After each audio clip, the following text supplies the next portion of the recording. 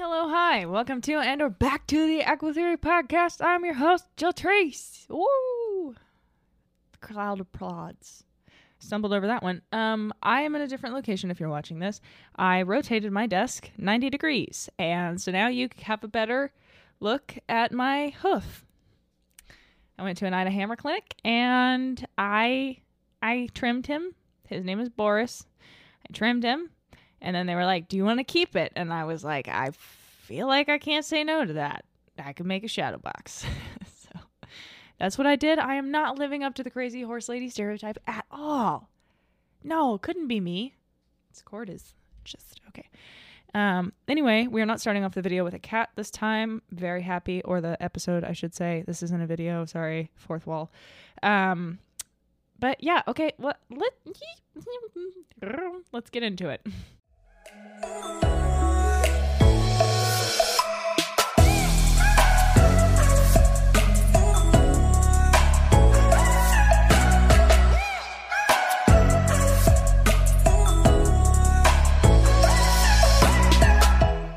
Another day is here, and you're ready for it. What to wear? Check. Breakfast, lunch, and dinner? Check.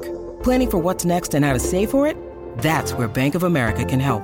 For your financial to-dos, Bank of America has experts ready to help get you closer to your goals.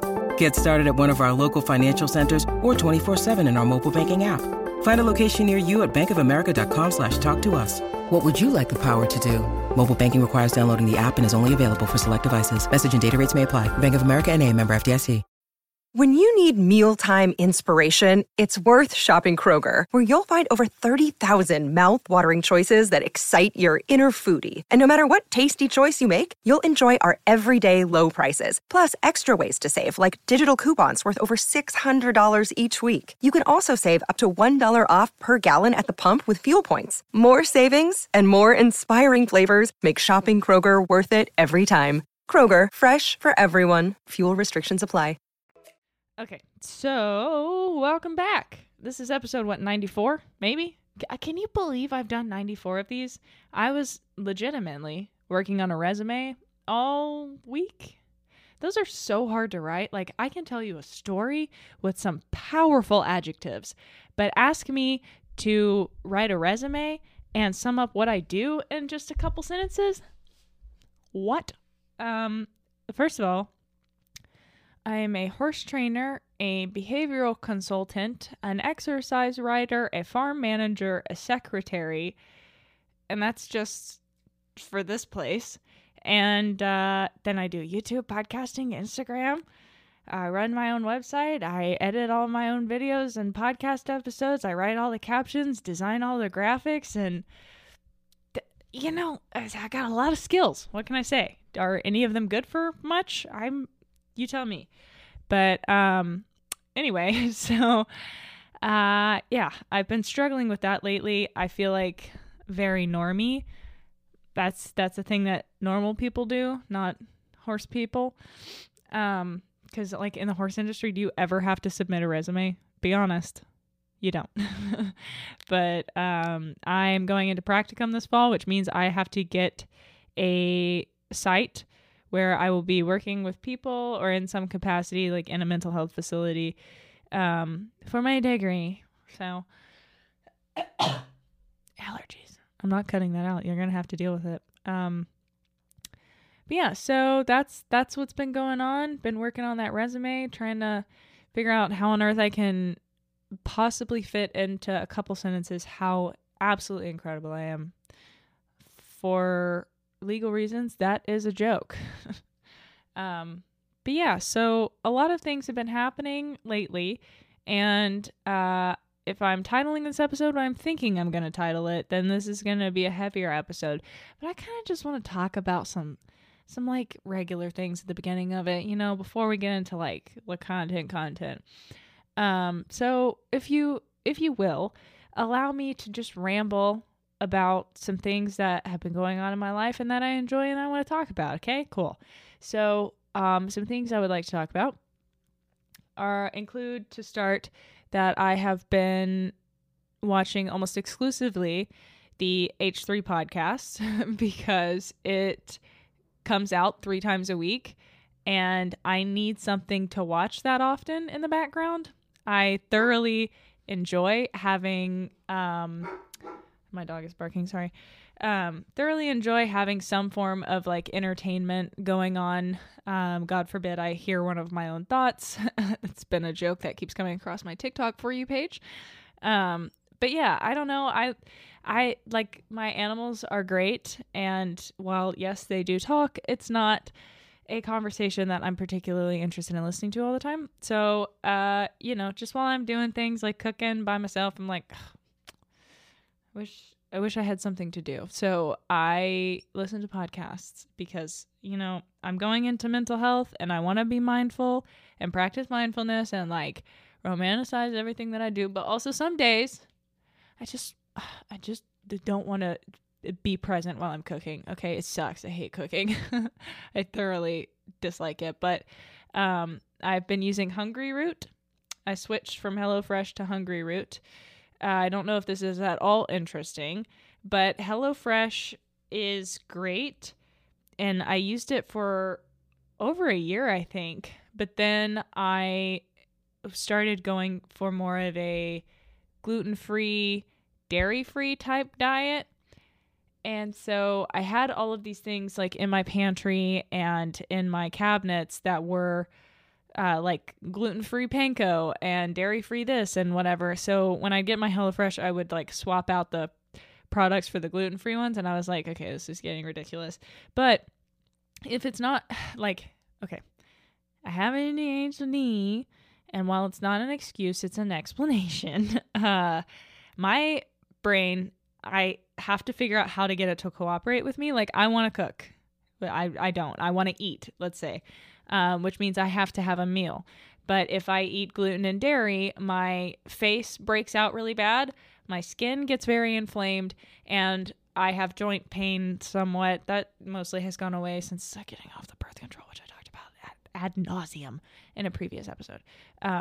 But yeah, so those things are like, I really want to fix my gut microbiome, so I can fix my face and my hormones and get them rebalanced after making some big changes in my life. And it's 23 years of absolutely trash diet that I have to undo. So we're working on that, and so I switched to Hungryroot just because they have more like options that fit that diet. It is I had a student discount on HelloFresh, so it was like $50 a week, maybe. I think it was like $49. And Hungryroot is pricier, but I mean, anytime you want to eat anything organic or like decent for you, it's like triple the price. But so all of my money currently is going to something that I don't enjoy doing, which is getting groceries for things that I have to cook and then eat. And I swear if I could take a little pill that would just make me like meet all of my dietary needs and maintain me, I would. I just don't care about like making meals and like, enjoying the taste. Like it's nice every now and again. Every day though, 3 times a day, like, that's a lot, bro. So I'm like a granola bar in the morning type beat, and in the middle of the day, like, will we eat? If my boss takes me to one of the like local, we have 2 local restaurants, and if we go to one of those, then I will get a salad with chicken because that's all I can eat at those places, because they're like, do you want a hot dog or a hamburger? Also looking at the audio wavelengths, I have not been talking to the mic this far, so I'm going to try. Which means I might need to turn up my gain so that I can talk from a little bit further back. This mic is excellent for having stellar audio quality, not so great for visual purposes because I don't want to be this close. Okay. Anyway, just makeup on my mic now. What else has been going on? What have I got doing? I went to my endocrinologist nurse practitioner, which I have to say, I'm really a fan of this, like, the direction that I believe things are going. My sister's a nurse practitioner, so, familiar with it, but my where I get my ADHD meds from is prescribed. Well, it's not prescribed by a nurse practitioner, but she's who I talk to, and then she has the prescriber do it, and she's the one that decides if I need it or don't, and does the assessments, I guess. And so for the endocrinology, like women's health, hormone testing type things, I see a nurse practitioner, and I also talked to another one when I thought I had a thyroid issue. So I'm really a fan of that movement because, I think I was talking to my sister, about this, because I was like, in the horse world, you don't expect your vet to be good at farrier work or trimming hooves or, I know that the dental thing is a little bit, depends on where you live, but in my experience, vets are not very good at dental care. Horse dentists, an equine dentist that specializes in equine dentistry is much better at it, generally. Depends on if they're a charlatan or if they actually know what they're doing.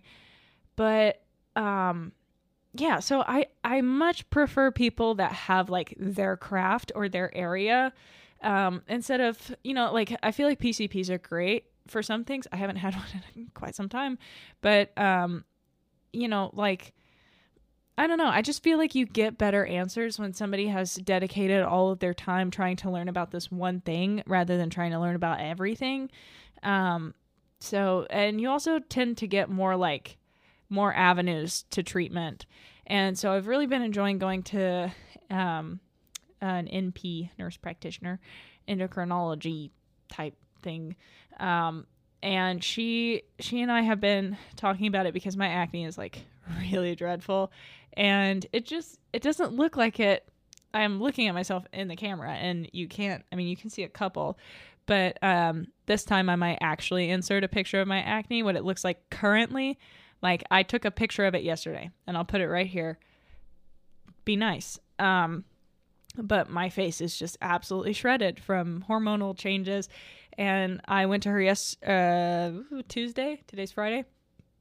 And I was like, help, seriously. So, we've got some things we're going to try.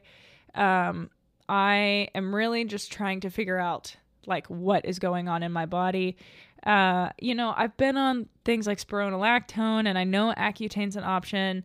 Though for some reason, I'm afraid of it. I just have heard a lot of things, but I've also heard a lot of good things, but I'm just I'm very on the fence about that. And as I'm trying to take everything out of my body to see where we are underlying and then go from there, I'm not keen to add something else, and at the same time, I'm okay, why is my face breaking out so bad? Obviously, there's something wrong.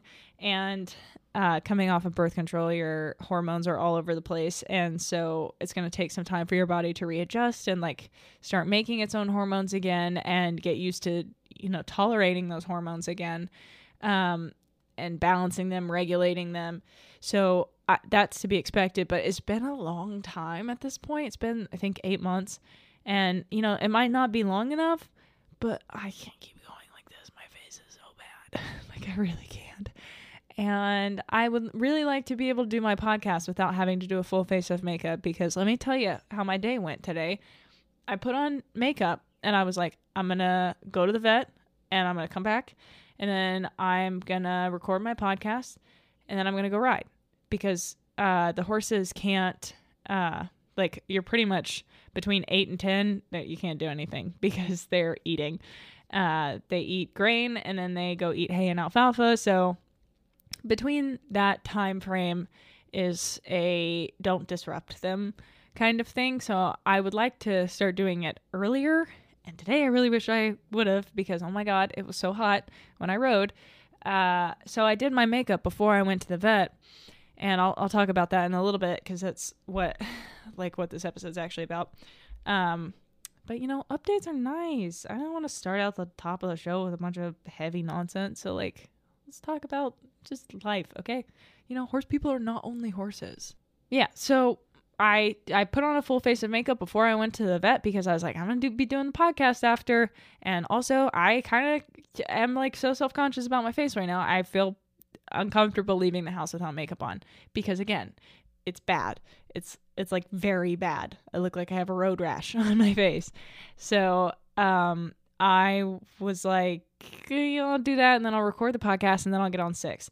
And that's not what happened. I don't know why. I thought that like I could just like wham bam, everything would be fine. So I ended up writing, and then I was like, oh God, okay, I'll record it after. And then I came inside and I was like, ooh, makeup had just all melted off my face. Gonna have to take a shower, and then I'm gonna have to redo my makeup. So that's what I did with some other stuff mixed in there, but you don't need to know my whole itinerary of the day. I have an itch in my ear. That's nice. Like these headphones, I feel very professional. At first, it was really weird because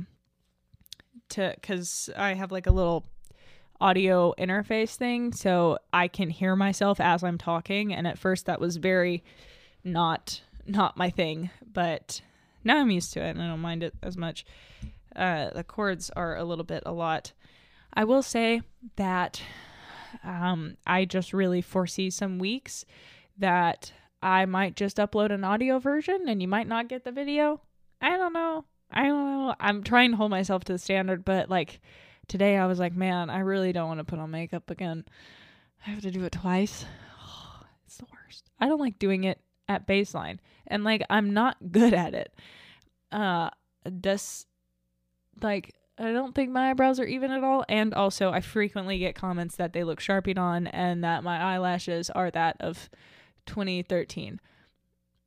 I'm very proud that I actually have long eyelashes, and so leave me alone. And I don't hate my eyebrows, and it certainly looks better than it does when I don't have them on. I just look surprised all the time when I don't have them on because they're super light for some reason. So yeah, I don't know. There might be sometimes that I do and sometimes I don't. We'll see. But yeah. What else? I think that's about it. I feel like I had another thing I wanted to talk about. I've been writing a lot more lately, and it feels really nice. Like I wasn't writing for quite some time there just because we were like everything, the full move. Oh my God, I'm yawning now. The move took like, I mean, we got everything here over the course of like 4 months, but like to get fully settled took like 1.5 years. And so we're finally just now like where the arena's built and we're like situated. And so I've been writing Wiley and 6, and I wrote Danny some, but then he ripped his shoulder open. So that's been fun. But it's been super nice. Like today when I rode, there was a turtle in the arena because we have a pond right next to it. We also have like angry snakes, danger noodles for real, in the pond. They like rattled their little tails and then turn around and so don't know what to do about that other than get like the predatory snakes that would eat those snakes. But I don't know where you get those and how you tell them what to do. So we shall see. But if I'm ever in the arena and there is a danger noodle threatening me and a horse, I will be afraid. But yeah, I guess I can get into the actual topic. 20 minutes almost into the episode. So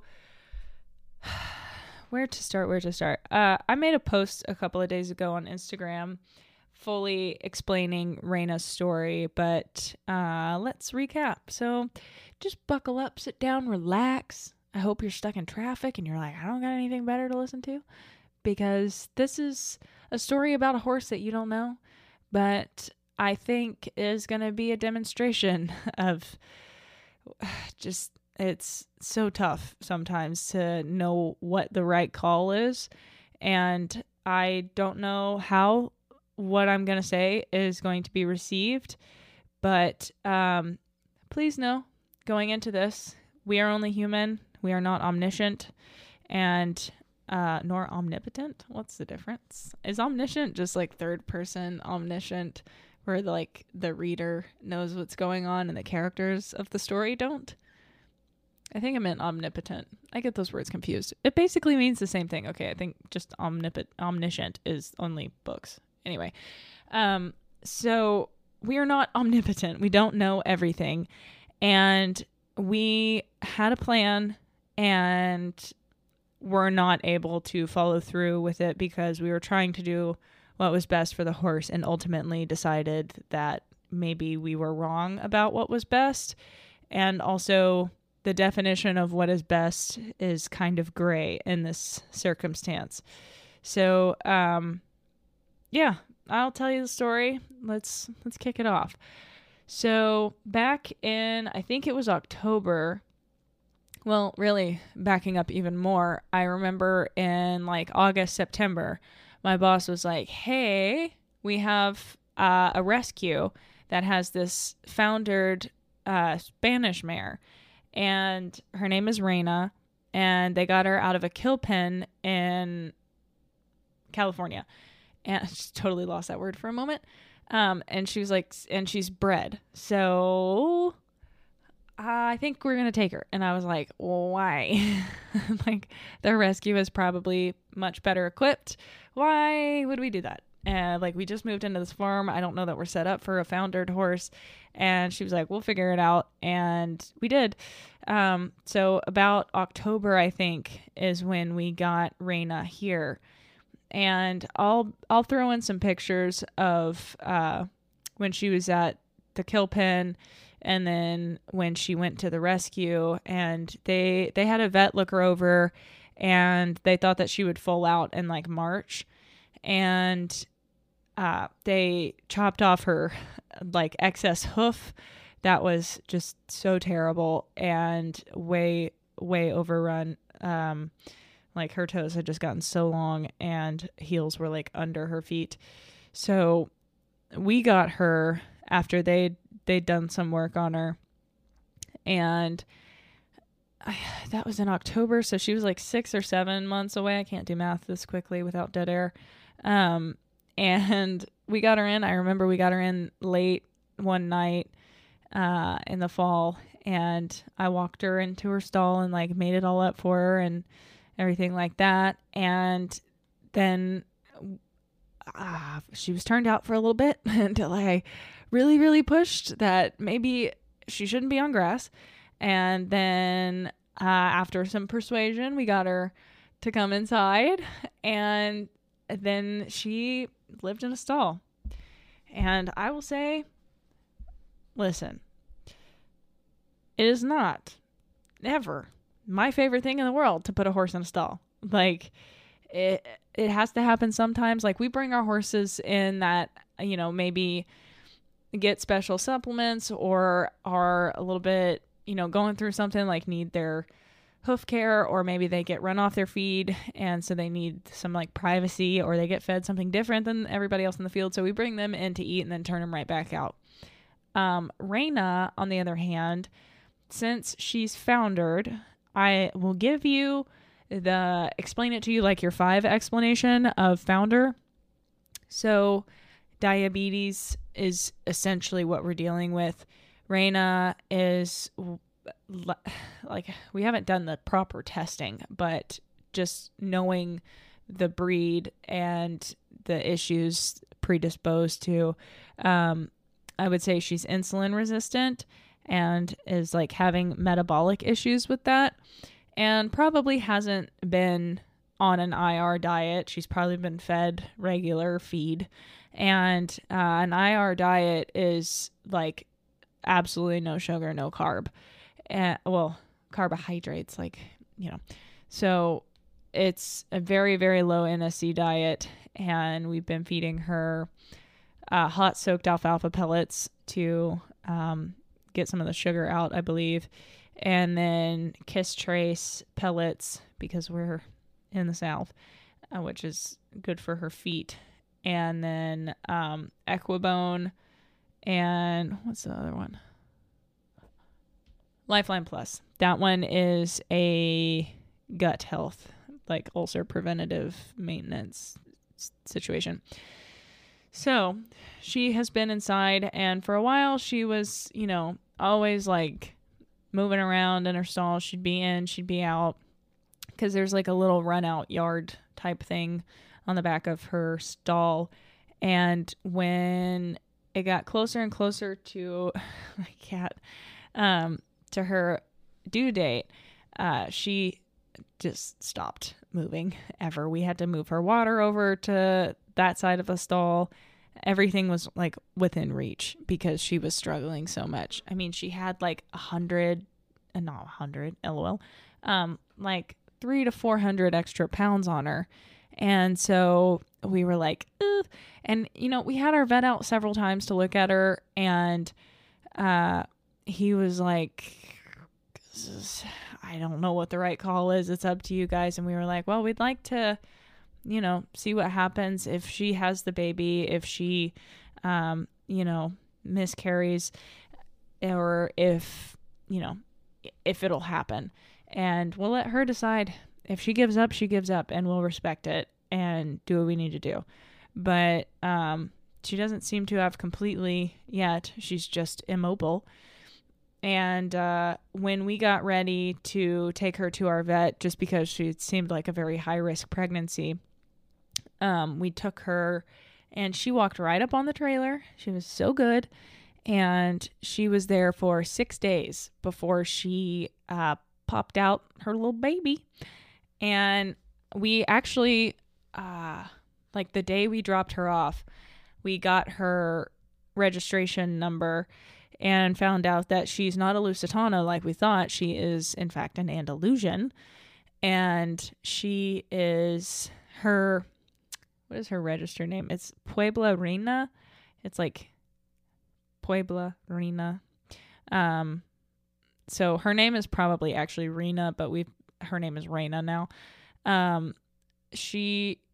believe it means like, I forget what it was. It was like a hick, a hillbilly, something like that. I was like, that's not very nice. But Puebla Reina sounds very nice, so I'll rock with it. But we call her Reina. And my boss, Sunny, was able to get some pictures of her, and her feet were still bad back then, and found her that she had another colt back in January of, I think it was 2014. And he was black, I believe. So we were like, well, there's no telling. I mean, it's been several years since then, 8. And so we didn't know what to expect. And 6 days after we dropped her off at our vet's in these massive box stalls, they're awesome. And they put like the little birth monitor on. They sew it in, so when they like get ready to go, it pops and alerts the vet. 6 days. We were all expecting another week because she didn't like, you know, get super waxy or anything like that. And so I woke up at like 6:30 the other morning, and my boss was like, hey, we have a baby. And he is a little red guy.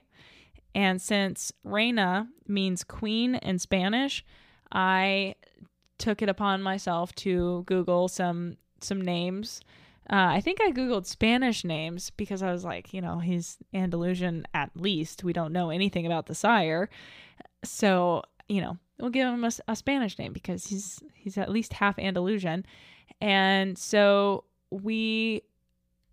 I couldn't find one that like really looked like it fit him because he's kind of goofy, but he's super cute and super friendly. I mean, the vet tech said he just, like, the second he popped out, he popped up and is just like up in everybody's business, that is not afraid of humans whatsoever, is like into everything, so brave, so curious, just like doesn't know fear. And he has Reina's ears, and Reina's ears are very silly. They like flop out to the side, and she doesn't have anything in them or anything wrong with them. They just kind of like little dog ears, and he has the same exact ears, so it is genetic. And so anyway, I I was just scrolling, and then I found this Irish name, allegedly, according to literally one rando article on Google. I have no idea. It said Rory, Rory. That name is an Irish name meaning Red King. And since Rhaena's name means queen in Spanish, Rory, being a chestnut, a little red boy, is a Red King. So his name is Rory. I thought that was rather clever of old Jill. And even more clever is he's actually not a chestnut. So I'm going to try and relay to you guys what I was told by my boss, because she actually apparently was able to finally get into contact with the people that own the stallion. So I don't know how on earth this happened. I guess, maybe since like we have the foal now, she was like, I really need to like pursue the owners. Sorry, readjusting. And because, we might want to get him registered or whatever. And so she found the owner of the stallion, and the stallion is a Cremello. So this is all information that I learned like 2 days ago.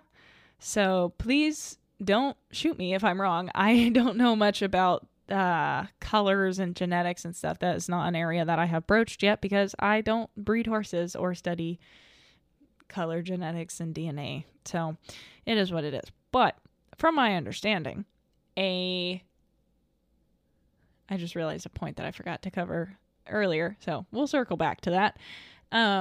Remind me, it was about feet. Okay. And explaining. I'm so all over the place. So he's a Cremello, which means that he is a dilute. So when he breeds with a bay like Rhaena, you get a diluted version of her color in the direction of a Cremello. So Rory is a red roan, not a chestnut. That's my understanding. He came out with pink around his eyes and pink skin. That may darken, it may not. I don't know. So if you know more about that, let me know, because I don't know. But Rhaena is definitely a bay. As far as what breed he is, I'm like forgetting now. I want to say she said he's 100% Andalusian. No, he's a Lusitano. Okay, I remember now, because I made a joke. Because I was like, well, what do you call a cross? And she was like, an Andalusian Lusitano. And I was like, what about an Andalusitano? That sounds much better to me. So that is what he is. He is half Andalusian, half Lusitano, and a red roan, which is very cool. And yeah, so Rhaena was given away because the owner before the rescue didn't think that she got into foal and couldn't get her feet right and was tired of dealing with her. So he gave her to his vet and, or not vet, his farrier, who I believe then gave her to a Kilpin. And the rescue got her and saved her, and then she came to us. So the problem with, and why she can't be on grass and why she has to be in a stall, what I was explaining to you as if you were a 5-year-old before I forgot to continue explaining it, is that she's basically diabetic, which means if she has sugar, her body just simply can't handle it. And as you can see behind me, this is odd that I just happen to have this here. See this little triangle shaped bone right here? That is the coffin bone within the horse hoof. This one here. And so when a horse founders, this bone starts tipping like this way. So if you're listening, the bone starts turning over forwards and down to where the tip of the coffin bone would be trying to poke through the bottom of the sole. And so that's basically what Rhaena's feet have done, except they have been tipped for so long. She's been foundered for so long that the pressure has made her coffin bones start to bend upward in what we call a ski tip. And so they're tipped down and then they curve up because of the pressure. And so it's amazing Sorry, touching that. It's amazing what the body does to try and compensate for things like that. But yeah, so when we got her, she had 0 soul depth. Like, she was so close to the ground. That bone was almost on the ground. And it's really a miracle she didn't come through her feet. But we put her in the Easy Boot Clouds, which after I talked to a bunch of like rehab professionals, that's what they said is really the best thing for that. And she seems to be much more comfortable in them than without them. And so that's what we've been doing with her. We've been trying to get it figured out. But the thing is, like, she's never going to recover, right? So her feet are always going to be a problem. And because she's like, just because a horse founders or has laminitis, you know, and founders once or twice doesn't mean that they're like a lost cause. You can absolutely come back from that. But if a horse is a repeat founder and has a coffin bone like Raina and so much remodeling with the bone and also the hoof itself, like it is all jacked up in there. There is not a whole lot of hope for like a future. I mean, it's so hard to be like about it, but like, here's the thing. Like, could we, you know, get the best of the best farriers and vets involved and do all of this stuff while this horse is still like sore and needing to have all of this? Like, the thing is, we live in Arkansas and we are very limited in our professionals, and we can't take this mare, you know, multiple hours away to the people and like proper facilities that could handle something like that and do the rehab for her. And so it sucks, but like at the end of the day, it's like we can do the best we can, but that's really all we can do. And also, she's not mine, and my boss really cares about her and is gonna do everything she can for her. But I wanted to talk about Raina and tell you guys about her and her story and what we've got going on, because it's just not super easy to be in the horse world sometimes, because you have to make really tough calls. And with Raina, it's like, how long is too long, you know? And so we've just all kind of made the decision that when she is done, we will euthanize her, and but not until then. And we will keep her on a tight, regular trim cycle. We'll make sure that she has you know, comfortable easy boots that fit her, and we will do our very best, you know, keep her on a strict diet and, you know, just try to help her along and keep her going in the right direction. But it's just really hard to know what the right answer is and try to do right by the horse when there's like no real clear answer. And so this is the other element. So when she, like, okay, let me back up a little bit one more time. So she came to us starving, pregnant, and foundered. That's a very complicated combination because, you know, with pregnant, they need lots of energy and food and resources to give to that baby. But when they're starving, their body also needs it. So you have to feed the foal before you can feed her, because her body's going to give it all to the foal.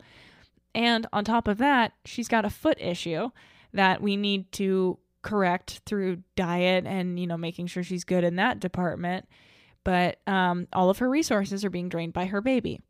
So our thought was, and we talked about this ad nauseum with some hoof care professionals that I know, and I talked about it with my boss, Sunny, and we were in agreement that the best thing to do for her was, when she gives birth, to have a nurse mare on standby just in case something goes wrong with her. And you know, it's tricky with metabolic issues because obviously giving birth and being pregnant is a lot of hormones involved.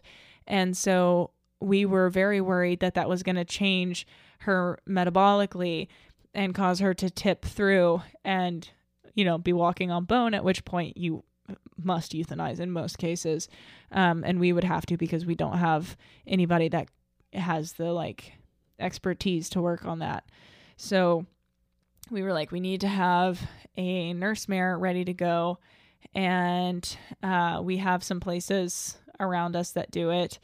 And it's not my favorite thing in the world, but some of them are more ethical than others. I just kind of stay out of that altogether, because it's just, that's the story for a different episode, you know.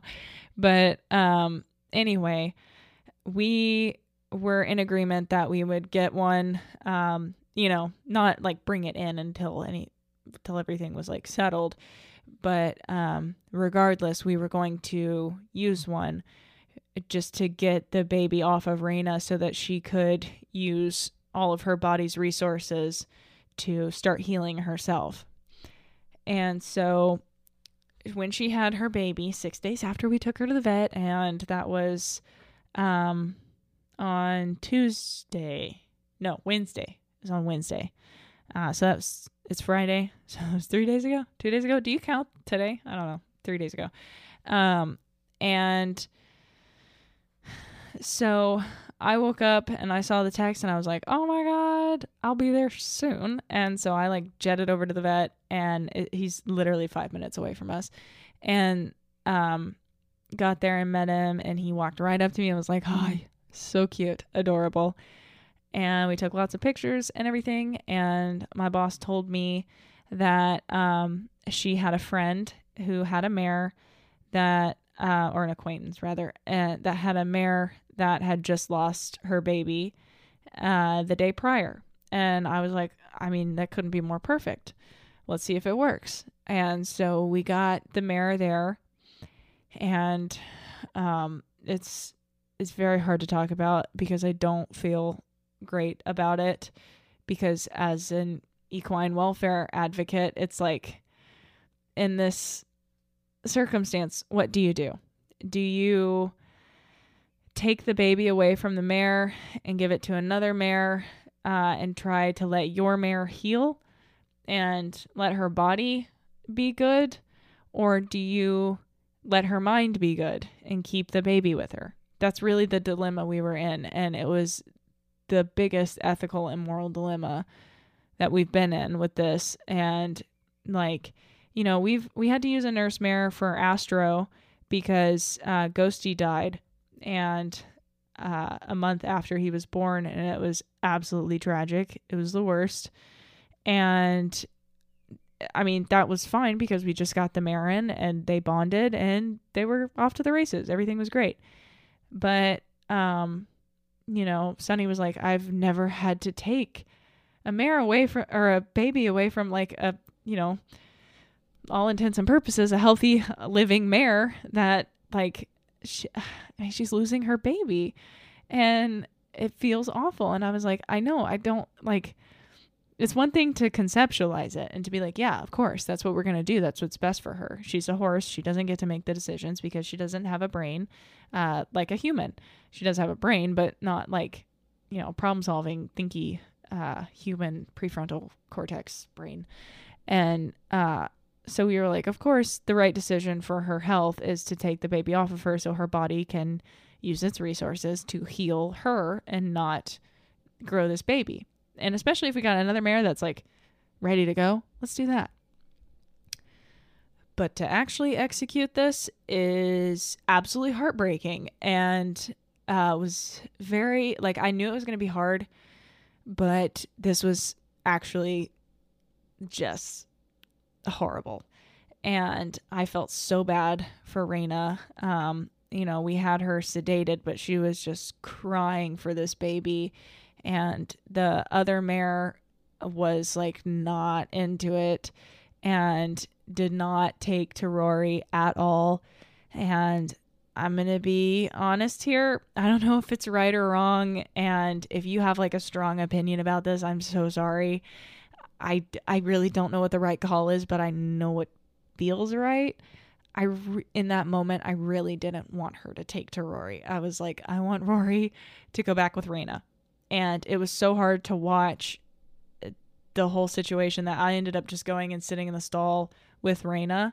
And, you know, like, nobody was being, like, physically, like, beating. No, none of that was happening. The other mare was mildly sedated and hobbled, so she couldn't hurt little Rory. And Rory was, I mean, he's just, I don't know why, he's just amazing. He acts like he has been handled by humans all his life, which, I mean, he has, but for like 10 years. And he was all cuddly with Sunny and me, and, you know, our vet left because he had other patients there. But, like, we were just waiting, and anytime he'd get close to this mare, she'd just pin her ears and kick out at him, and he was scared, and we were stressed. And so, you know, they let it go for a while, and I was just like, I can't, this is stressing me out so bad. I just want to go see how Raina is doing. And I went in there, and she was just hollering for him. And, like, I can't express to you guys enough, like, how absolutely tragic it was. Like, we really were trying to do the best thing and do right by them. And I went in her stall, and she, like, you know, she still can't hardly walk because she just gave birth and her feet suck. And so she, like, hobbled over to her hay and alfalfa and started eating. And I was like, well, maybe I'm, you know, providing a little comfort being here, because she stopped screaming for him. And she just, like, munched on her hay and alfalfa. And, you know, I know that I am probably attributing some human emotions here, but also, like, animals feel grief. We know that from the, like, I took an animal emotions course, and the neuroscience of animals does show, Jaak Panksepp, said that there are 7, like, identifiable animal emotions, and grief is one of them. And there's, like, this, I think it's a movie or a documentary or something about a crying camel, and that came back to me in that moment, because it could have been dust, but I looked at Raina, and she just had tears coming out of both eyes, and I was like, she's just resigned herself, because she knows she can't do anything. She's not super mobile. Her feet hurt. Her life sucks. And her baby, the one thing that gave her a purpose and gave her, like, something else to think about other than pain, and food, just got ripped away from her. And I was sitting in there just like, this is not right. Like, and we had another nurse mare lined up from, like, an actual nurse mare place that hormonally induces it. And we were, which is like, I can't get behind the ethics of that. But also, like, in this situation, what else do you do? Is it better to bottle feed and deprive them of that contact with other horses and the safety? Because, I mean, you can't be with them all the time. I don't know. Again, another episode. I can't get into that. And ultimately, not my decision that I would have made. So, you know, I was just like, I really, really hope that this doesn't work and that Rory can come back with Raina, and consequences be damned. I think she would rather this. And I walked back in there, and I locked eyes with Sunny, and she gave me that look. I knew we were on the same page, and she was like, and I was like, okay. So we went and talked, like, had a sidebar, if you will. And she was like, I am thinking, and I was like, that we should give Rory back. And she was like, exactly. Okay. We're on the same page. And I was like, this is terrible. It's absolutely horrible. We were trying to do the right thing. I can acknowledge that, but we were wrong. And I really think that she needs him and he needs her. And she was like, I completely agree. I'm very afraid that this mare is going to kick him and he's going to get hurt. And I think he's stressed.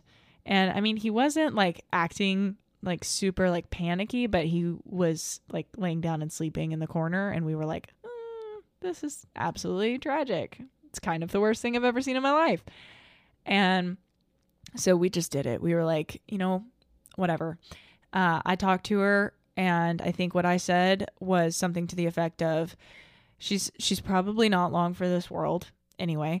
I hope that we can get her feet sorted to where she can be comfortable, but she's never going to be able to be turned out in a field because she can't handle the sugar in the grass.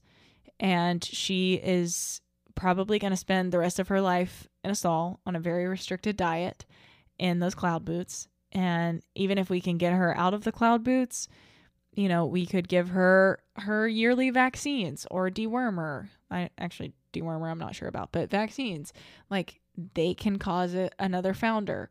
And so it's just going to be a constant struggle with her, and not just for us, but a struggle for her. You know, her life is not going to be that of, you know, a regular horse, because the people that had her before us did her so dirty and just did not care about her. They cared about whether or not she could reproduce so they could sell the babies and make money. And it's really, really tragic that she's suffering from that. And it's also frustrating that we have to deal with it now. And what's also frustrating, just on like a super personal level, is that, like, I feel obligated to talk about this because I don't want to post videos and pictures of Raina and Rory and people be like, why are you doing that? The mare can't walk. Which I will say, having 400 pounds off of her, she walks much better than she was. She was damn near immobile before she had him, and now she's getting around quite easily. And I'm hoping that, from what I know about hooves, that having more movement, because, you know, the foal moves and she will move with him a lot more than when she's just in a stall by herself and didn't have a baby. I'm hoping, because hooves work like extra hearts, right? So when horses are mobile and they move, it's like a plunger. So the blood pumps down when they step down, and when they lift the foot, the blood shoots back up, you know, to circulate in their bodies. So when they don't move, they have terrible circulation, and the hoof can start to die and, like, basically be suffocated out of blood. And so with her, I'm hoping that the extra movement with the support of the cloud boots, that she'll start to have better blood flow, and it might help, because judging from her x-rays, I don't have the most recent ones, but she has grown like 2 to 3 millimeters more of sole depth. So she's growing something. So, you know, I think it might be helping. It's so hard to say, and I'm very afraid to jinx it. But, you know, what I was saying earlier is that it's so frustrating because we're really trying our best. And I just honestly can't be bothered to deal with the horse world judgment that I feel like is somewhat inevitable. It's just, there's no right answer to this. But we did end up giving Rory back to Raina, and she's very happy about that. And she stallion rolled her neck around when we gave him back to her, and it was a very clear, don't ever take my baby from me again. And so what I said to my boss right before we did that was, look, she's not long for this world. Her life is never going to be that of regular horses, and we don't know how long she has, but she's either, like, I see 3 outcomes, you know? She's either going to, like, if we take the baby, she's just going to be so depressed, and she will probably give up at that point. And we will either have to euthanize her, or she will go on her own because of just the pain emotionally and physically it has happened before. And second alternative is that we let her keep the baby, and she gets to live out the rest of her days with her baby, and we do our very best to make those days very comfortable and wait on her to let us know when she's ready to let go. And 3, I forget what the third one was. Or 3, we take the baby away and she recovers. But, like, the thing is, recovery is relative because her feet are never going to look like these. She's never going to have regular coffin bones ever again. Her bone has completely remodeled and been deformed because of the neglect. So she's never going to be 100% sound or comfortable, and her life is going to be greatly restricted. So we can take her baby away from her and focus all this energy on rehabbing her, but where's she going to be mentally? Because she can't get out of a stall. I mean, she can be hand walked, but like not like other horses that can move and be out all day and all night, grazing and roaming and exploring and browsing and foraging like horses are supposed to. And so it's really just a tragic life. And so what I said to Sunny was like, look, she's not long for this world either way. And judging from what I saw today and what I know about this mare is I truly believe that she would much rather spend the rest of her life, even if it shortens it, with that baby than away from him. And so I that's what I think we should do. So that's what we've done. And she was like, I was going to tell you the same thing. And, we've had other people that we've talked to that said, without prompt, she would rather have that baby than not. And I can't see it any other way. It's unfortunate that we had to make that decision and we're put in that position, but like, I don't know what the right thing to do is. And I've done so much research, and I know so many protocols, but it's so hard because there's hardly any information available about a pregnant mare that has laminitis and has so much damage done to her bones. So it's like, okay, great. All of these articles tell me how to work with a foundered horse, but they don't say what to do when it has a baby on its side and needs to produce milk for that baby. So I don't know. We're playing it by ear and consulting with our vet and hoof care professionals and just doing our very best. They went out and bought a 50-foot round pen, and we put it in Zoe's field under some trees that stay shady all day long. Put a water trough out there and a hay net so that they can be out in a bigger area. But in a couple months, we're probably going to have to reevaluate that, just because I feel bad for Rory. Like he can't grow up like that. And Raina can live that way. I mean, that's all the option we really have. But Rory, it's like he's a baby growing foal and doesn't need to bear the same suffering that, was dealt to Raina because of some awful people. So, I really hope that in this situation, we're not also falling into that category of awful people. I can't express enough how much we all care about this mare. And like, we have a lady that feeds fodder who was there and when we were trying the nurse mare, and Sunny and I were all like trying really hard not to cry. Like it was very, very heartbreaking. And we were just all like, this isn't it. And the fodder lady was like, she told Sunny, she was like, I almost called you that night, because she left before we gave Rory back to Raina.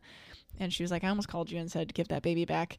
Because she and she was like, but it's not my place, so I wasn't going to say anything. But today I saw her and she was like, I am so glad.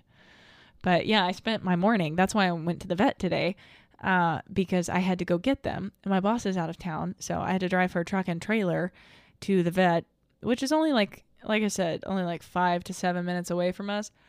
But the issue is not getting there. The issue is leaving, because obviously I have Raina, who is very unstable, but very, very like stout. I think Raina's probably like 15, 3 hands, maybe 16.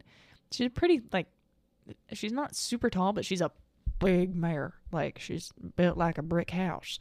And so I was like, Rory is very dainty and little baby boy, so I'm going to go so slow. And I had a train of cars behind me, but I was like, 25 is what we'll be doing. because it's windy and I'm not about to risk either of these little precious lives back there. And so I made it back and everything went really smoothly. So, yep, that's kind of where we're at right now. They're both back here with us. Rory is so perfect.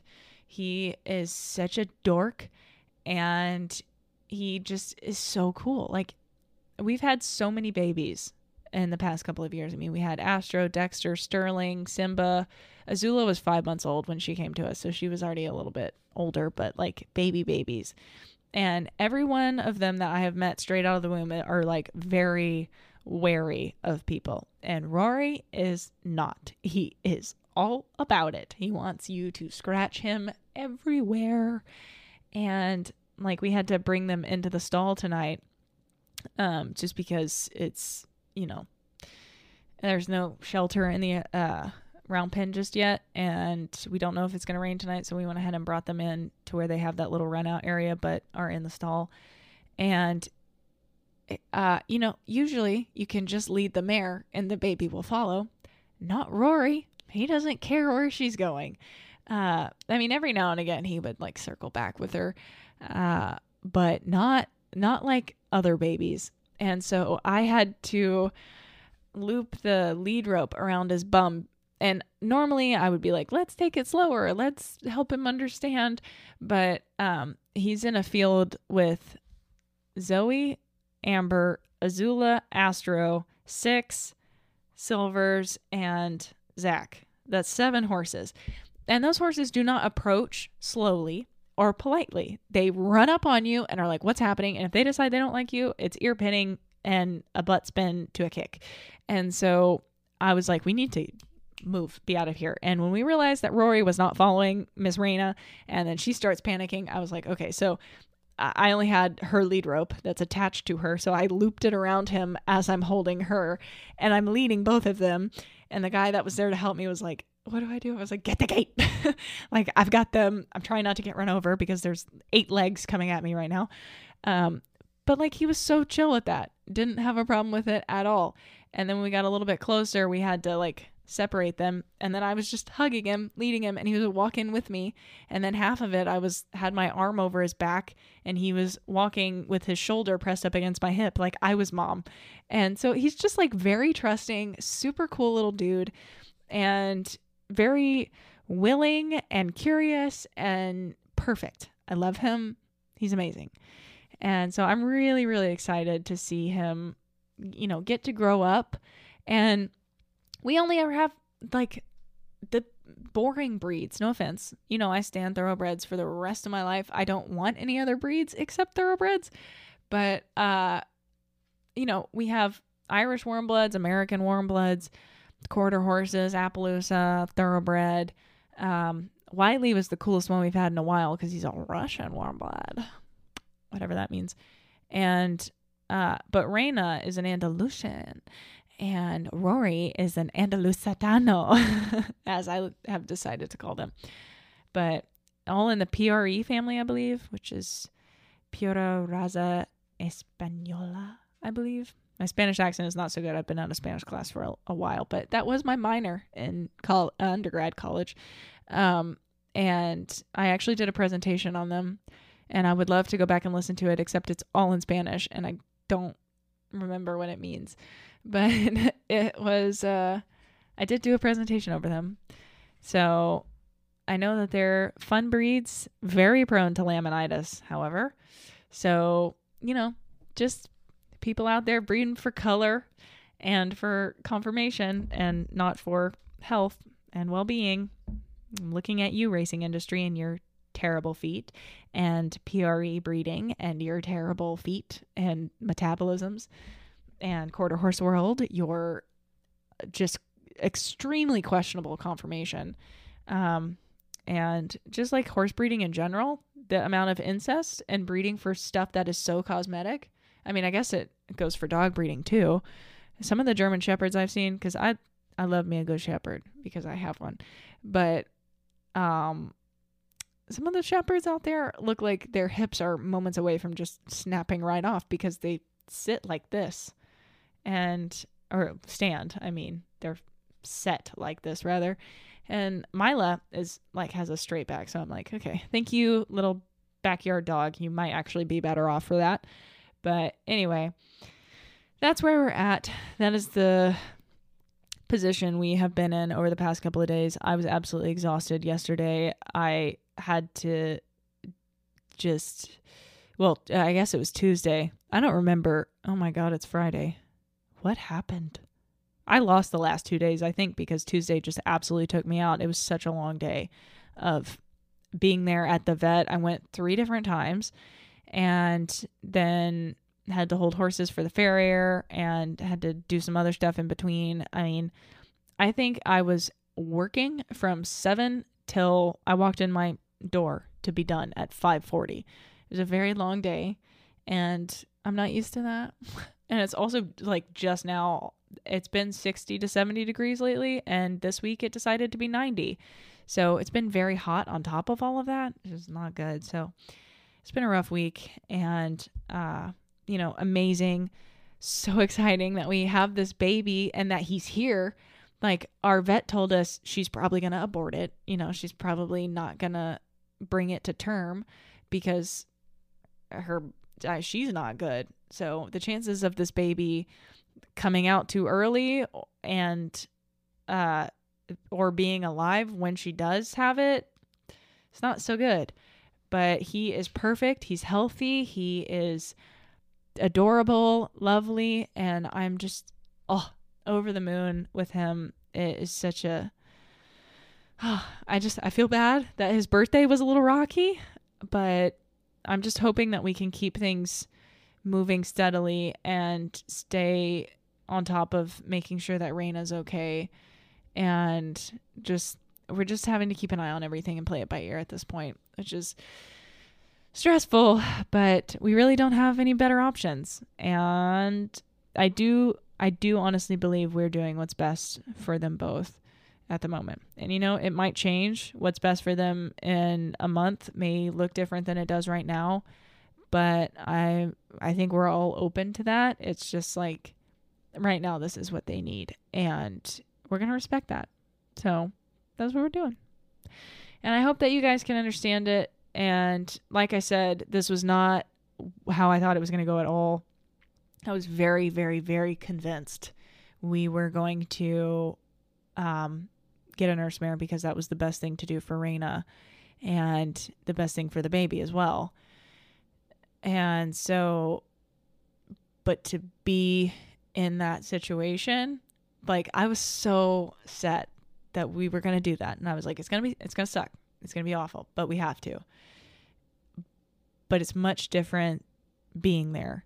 And you really just can't know until you are in that situation and see how heartbreaking and tragic it is. And so, maybe we let the emotions get the best of us. But even our vet, who is historically very not all into the lovey-dovey horsey emotions stuff, was like, no, give him back. And we were like, okay. So, it's just, I don't know. I hope you guys get it. Like I said, I feel obligated to talk about it just because I don't want to have to be strategic about how I post pictures and videos of it because she doesn't look like she walks well. But it's all relative because, oh my God, she couldn't walk before and it was horrible to watch.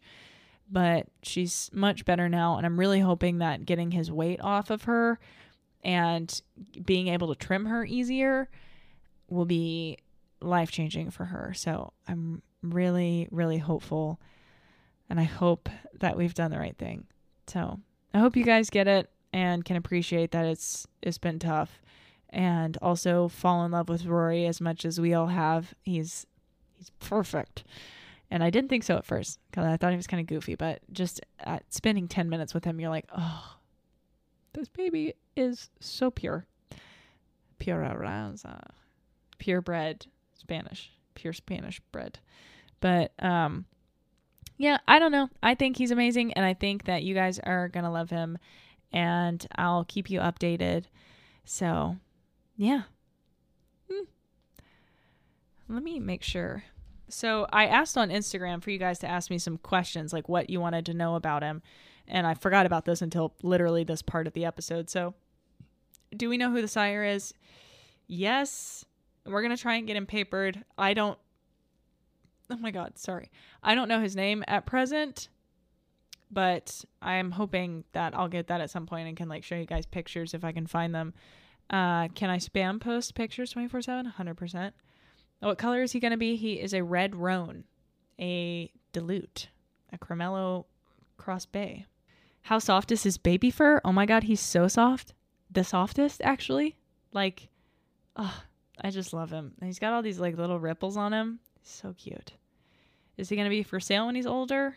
He literally was born 3 days ago. I don't know. Breed and Lusitano. What will he do in the future? Show jumping, dressage, hunters. I mean, I think PREs are typically in the dressage world. I'm not sure what they do out west with them. I know overseas it's typically like upper level dressage. But again, born 3 days ago. Don't know. Will I be keeping him? He is not mine. So that is entirely up to my boss. Again, I think Daddy's Cremello Lusitano. I need to get his name and more information about him. My boss was telling me about him, and we were both so excited that I like totally forgot. See his baby feet? They're in some of the pictures I posted. He's so adorable and was like hamming it up big time for the camera. He absolutely adores scratches. And future plans, any other foals coming. So it says obviously subject to change. So we don't know what we're going to do with him. I do believe we're going to try and get him registered. And I assume he'll probably go the dressage route. Dressage. And do we have any other foals coming? So Silvers, who I posted about a couple days ago, her jockey club name is Silvers York. She's her dam is by Arch, who is like an Arkansas, the famous Arkansas thoroughbred. He won like the Arkansas Derby or something. He's pretty cool. And I actually met him when I was in Kentucky for Rolex. I think like the first year I went.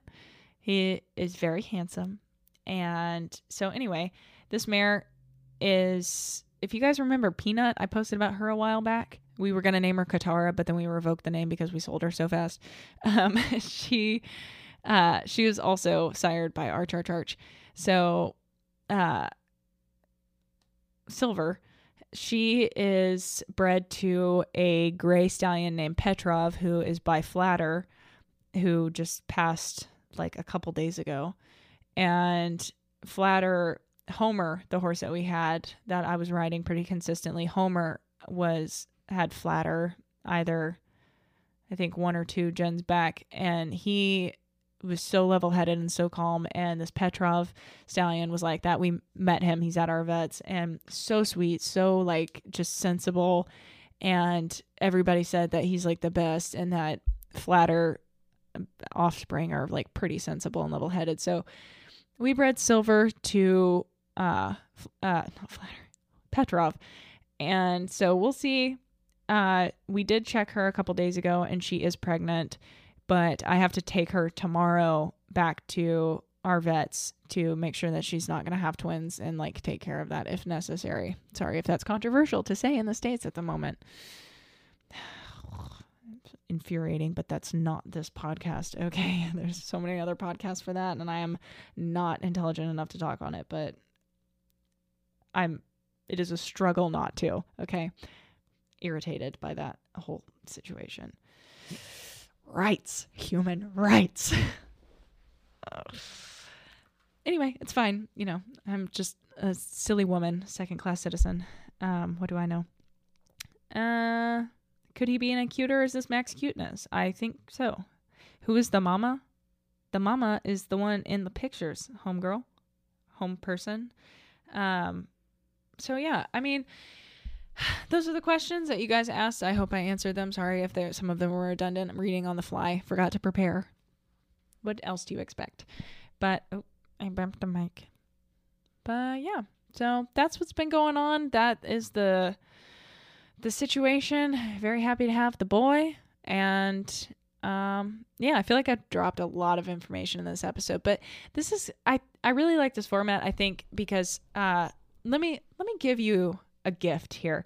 Some of my favorite podcasts, very, really good. Curtis Connor, The Basement Yard, Joe Santagato, Other People's Lives, also Joe Santagato and Greg Dybeck, Unhinged with Chris Clemens, love that podcast, one of my faves. Psychology in Seattle with Kirk Honda, and H3. I've been listening to it a lot.